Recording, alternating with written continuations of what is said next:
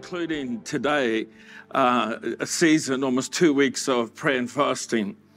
And I just thought I'd share a message on prayer, just to encourage us and to lift our hearts. And I've simply entitled it, Prayer from the Heart. Because we all deal with the uncertainties of life. And even in this COVID season, it's been exacerbated. And it almost feels like at the moment, just when we thought it was safe to go back in the water, there's various other outbreaks, and they've been managed well, so there's no need for paranoia. But it just adds that level of uncertainty, that kind of what I've been calling a COVID drag. And then there are people who are dealing with life situations, whether family members overseas who are facing serious illness or other things, or a circumstantial thing in your own life or financial. There's just stuff that can cause people to feel at times a little bit panicked, at times a little unsure of what's coming next. And I love that the Bible doesn't dismiss those fears and say, well, just have faith, as if it were an answer to everything. And in a sense, faith is an answer to everything, but it doesn't mean the denial of your humanity or of your emotions. And Psalm 61, verse 1 to 2, is an outstanding declaration from the psalmist. He says, hear my cry. It's more than just a prayer, it's a cry. Hear my cry, O God, attend to my prayer. From the ends of the earth, I will cry to you. And when my heart is overwhelmed, lead me to a rock that is higher than I. And there's no rebuke coming from God that in this moment, this man of faith, in faith coming to God, but says, God, right now, I just feel like my heart is overwhelmed. And my cry comes to you, my prayer is before you. Hear it, because my heart is overwhelmed. And then lead me somewhere, take me somewhere. And I love that thought, to a rock that is higher than I, pointing towards the Lord Jesus Christ. Prayer is a complicated thing for many of us. And for one or two of you who go, I don't know what you're talking about, just pray for the rest of us while we try and work our way through this, you know. But prayer is such an important thing to faith. And it says in Luke 11, verse 1, one day Jesus was praying in a certain place. And when he finished, one of his disciples came to him and said, Lord, teach us to pray, just as John taught his disciples. When you catch this, they're watching Jesus pray, and they go, that's different. That's not the way I thought prayer worked. That's not the way I thought you talked to God. And when he's finished, they come to him and said, can you teach us to pray, to talk to God like you were? The first followers of Jesus, according to Max Lucado, said needed prayer guidance. In fact, it's the only tutorial they requested specifically. They said, teach us to pray. That they observed, nobody did say, teach us to do a miracle, even though they witnessed so many. It was, teach us to talk to God the way you talk to God. And we're unsure about prayer at different times, and perhaps the seasons where you feel more confident about prayer. But sometimes we're not sure how to pray. Like in this circumstance, how should I be praying? Here's one, and don't put your hands up because, and just receive this. We get bored and distracted while we're praying. I know it's never happened to any of you, that suddenly you found your mind wandering off onto something else and you got distracted by something else and you're sitting there thinking, oh, I just need to go and do this quickly and then I'll come back to prayer. Thirdly, we think that our requests are too small for God. In fact, I think the enemy comes to us with a lie that goes, what you're praying about is too small or what you're praying about is too big for God. He never ever tells you whether what you're dealing with is just the right size.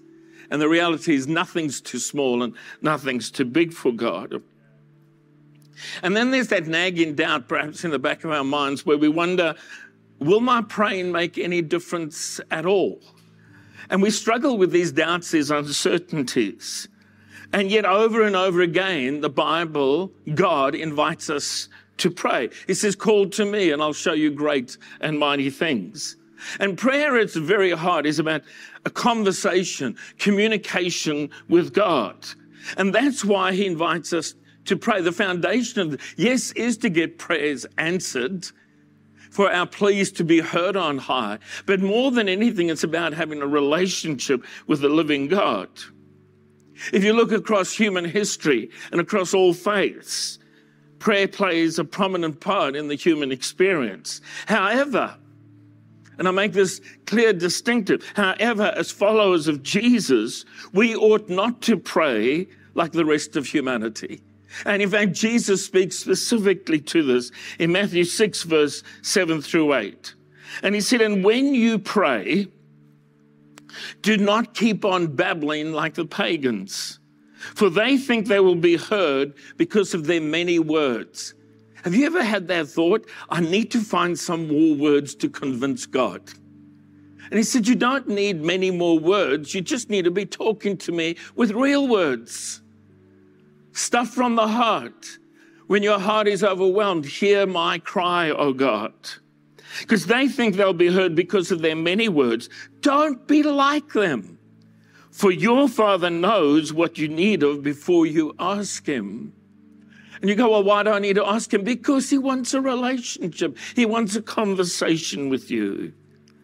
And so I'm going to give you a few pointers that I'm not going to solve every question you have about prayer, but I think come to the very heart of what I'm trying to communicate this morning. And the first thing, and it's a big one, is to pray with honesty, to pray real prayers, not religious prayers. And it's like we talk one way to our friends and to others, and then we come to God and suddenly the language is a bit more affected. We use perhaps more religious terms. And prayer is real. It's meant to be from the heart. When my heart is overwhelmed, Lord, I'm crying out to you. I'm talking to you about what's going on inside of me. Psalm 5, verse 1 to 3. Listen to my words, Lord. Consider my lament. The word lament there means my sighing, my groaning, my sadness. Have you ever had a moment where you feel that overwhelmed about what's going on, or the enormity or the loss that you're facing? That the best thing you can do is sigh. You're trying to find words. Well, that's a lament. And God hears that honesty, that realness in your prayer. Listen to my words, Lord. Consider my lament. Hear my cry for help, my King and my God. To you I pray. In the morning, Lord, you hear my voice. In the morning, I lay my request before you and wait expectantly. Now, there's a thought, that anticipating that God might say something to you. Tim Keller, speaking on prayer, said this, encouraging us to go to the Psalms to learn how to pray. He says, the Psalms, in a sense, give you permission to pour out your complaints. Now, there's a thought, complaints. The Psalms, in a sense, give you the permission to pour out your complaints in a way that we think inappropriate if they weren't there present in the Scriptures. But on the other hand, the Psalms demand that you bow in the end to the sovereignty of God in the way that modern culture would not lead you to believe. And I love that thought. You can bring your literal complaints, your groaning, your lament, your requests, your petitions. Yes, hopefully with thanksgiving, with praise, with worship. But you can bring the complaint before God, and God's not going to dismiss you. In fact, he encourages that real honesty. But at the end of the day, when you come through that process, you and I need to bow to the sovereignty of God and not just walk away indifferent and disconnected. The writer of Hebrews tells us something about Jesus' agony and suffering and honesty on the planet. And listen to what he says in Hebrews 5 and verse 7. While Jesus was here on earth, he offered up prayers and pleadings. Prayers and pleadings. The agony of heart, being overwhelmed at heart, with loud cry and tears. Jesus? Yeah. To the one who could rescue him from death. And the interesting thing, God didn't rescue him from immediate death. because he died for our sins. He laid down his life. He wasn't rescued in that sense, but he was raised from the dead victorious. And God heard his prayers because of his deep reverence for God. There it is. You can come with your cry, your loud tears, and all the rest of it, but come with deep reverence towards God. But come honest. The second thing is to pray about everything. And again, I touched on this earlier, that sometimes we think this is too small for God. This is too trivial. But we're encouraged to pray about everything. Paul says in Philippians 4, verse 6 to 7, do not be anxious about anything. Now, we're not talking about you. We're talking about the person next to you, because you never get anxious. It's the other people around you that are, no, we all get anxious about things. Do not be anxious about anything, but in every situation by prayer and petition with thanksgiving, present your requests to God. Isn't that such an open invitation? That anything that causes anxiety is something that you should be bringing to God. And yet for some of us, we bottle it and it churns in our minds. For others, we go and pour our hearts out to our friends, and there's a place for that, but we don't pour our heart out to God. And he says, now bring all of that to God. And then the peace of God, which transcends all understanding, will guard your hearts and minds in Christ Jesus. Notice where you get the peace from. When you bring your anxieties as prayers, as petition, with thanksgiving, when you talk to God about everything that's going on in your world, that's when the peace of God becomes available to you. Eugene Peterson, just one of my heroes, the way he dealt with God's word, some of the amazing books he wrote. And he says, we only pray well if we are immersed in Scripture. And the prayer book of the Bible is the book of Psalms. And our prayer would be immeasurably enriched if we were immersed in the Psalms. And again, I want to encourage you, perhaps in your devotional reading, that every so often you just drop into the Psalms and read some of those Psalms out loud. Perhaps do a little bit of research and find out the background. Why is David crying out to God and saying, why have you forsaken me? Why have you abandoned me? But crying out, just find the words, listen to the things, and then listen to the praise, the adoration that comes along with it. John says this later in his first epistle, 1 John 5, verse 4. This is the confidence, the assurance, the privilege which we have in him, that if we ask anything according to his will, in agreement with his own plan, he listens to and hears us. And that's why it's important to have your prayers shaped by the word of God, to understand what were some of the great prayers, what were some of the great cries from different people, whether Elijah, Elisha, others, Moses prayed, Jesus prayed, David's prayers. Listen to their prayers and pray according to the word of God to the best of your ability. So we need to pray with honesty. We need to pray about everything. And then there's an exhortation that makes us very uncomfortable, to pray continually. Or one translation says, without ceasing. And right there we go, I don't know how to do that. I'm not sure that's going to be helpful to my life. Sorry, I can't cook dinner, sweetie. I'm praying. I'm sorry, sweetie, I can't vacuum clean. I can't go to school. I can't go to work. I'm praying. It doesn't mean that. Listen to where it comes from. Rejoice always. Pray continually. Give thanks in all circumstances. For this is God's will for you in Christ Jesus. I want you to see, if you're struggling to find God's will, a great starting point is to rejoice always. Pray continually. Come to that. And give thanks in all circumstances. And then you begin to find yourself anchored and centered in the will of God. So let me try and help with this. Pray without ceasing. Pray continually. So first, I think it's a disposition, an attitude of the heart that confesses our dependence on God. And that's the very essence of what prayer is. That our first response should be, God, what do you think about this? God, have you noticed this? God, can I tell you about what's going on here? That's our first response. Rather than prayer being the last resort, it becomes the first response.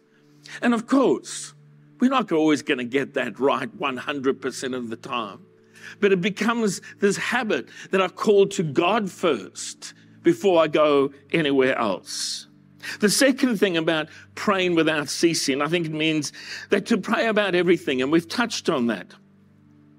To pray without ceasing means that our default attitude is always, oh God, would you just see what's going on? Oh God, would you help with this? Lord, I call to you in this circumstance. It's again that first responder to what's ever going on in our world. And then the third one, which I think is more true to where many of us sit or struggle with prayer, is don't give up on prayer. To pray without ceasing is an exhortation. Don't give up on prayer. Don't ever come to the point in your life where you stop praying. Don't abandon the God of hope. Don't ever say there's no use in praying. I think that's what Paul is trying to get into our hearts, into our thoughts there. I came across somebody who said we need to push prayer. Now, I'm not going to go too big on this, but we all know something about push emails that appear without you even requesting them to come. Because behind it is the minute you open your whatever app you use, the emails are there. You don't even have to request them. That's push email. It's hard to turn off. And he says we should have push prayer. And using the word push, pray until something happens. And I kind of like that. It's push prayer. I'm going to keep praying until something happens. It's an attitude that now how long this takes or how long I have to keep bringing this before God, I'm not giving up. And it's not an arrogance or I'm going to nag God into an answer. It's actually a hunger for the things of God. In fact, Jesus said in Matthew 7, verse 7 and following, keep on asking and you will receive what you ask for. Keep on seeking and you will find. Keep on knocking and the door will be open to you. For everyone who asks receives, everyone who seeks finds, and to everyone who knocks the door will be opened. You'll get an answer. Which brings me to my final point, is to listen for God's response. For many of us, we think of prayers kind of as a monologue, and we've got our checklist of things we're going to go through. We talk to God. We even come with praise and thanksgiving. We offer up our prayers, our requests. But it's more of a monologue. But prayer is meant to be a dialogue. You're meant to be listening in response to what you've been talking about. And I think many answers in prayer come in the listening after we've done the talking, after we've brought things to God. When there's reflection, when there's anticipating an answer from God, when we're listening, when we're waiting on Him.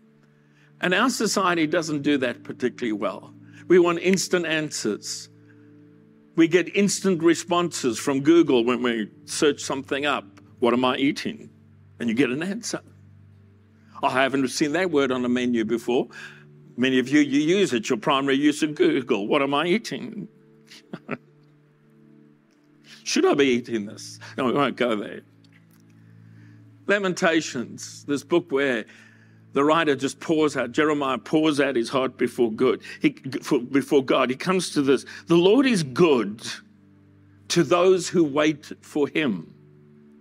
To the person who seeks Him, it is good that he waits silently.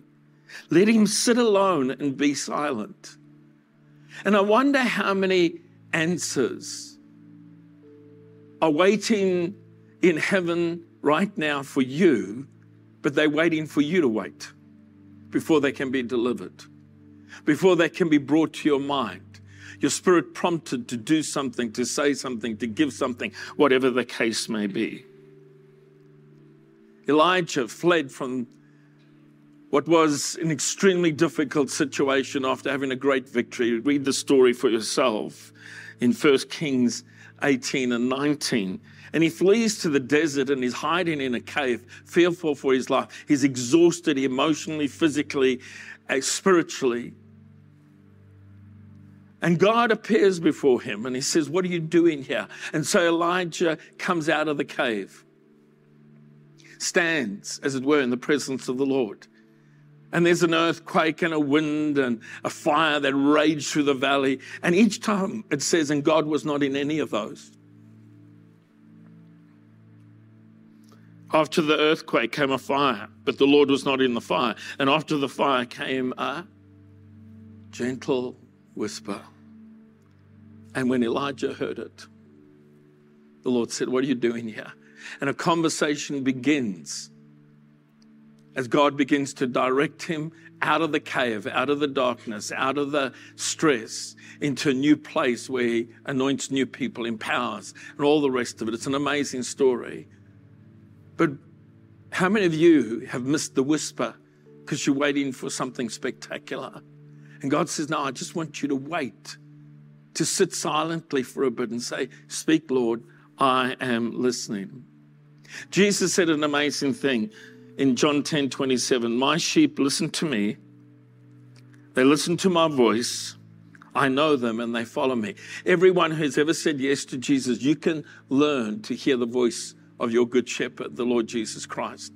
The question I've got for you, have you made him your Lord, your Savior? Is he the shepherd of your soul? And if you haven't, you can invite Jesus to come into your life to be Lord and Savior. He paid the price. He accomplished everything that needs to be done for you to come into a right relationship with God. You don't have to bring anything except your request, your childlike faith that says, Jesus, I accept that you died on the cross for me, that you rose in great power so you could guarantee my salvation. And right now, I'm asking for it.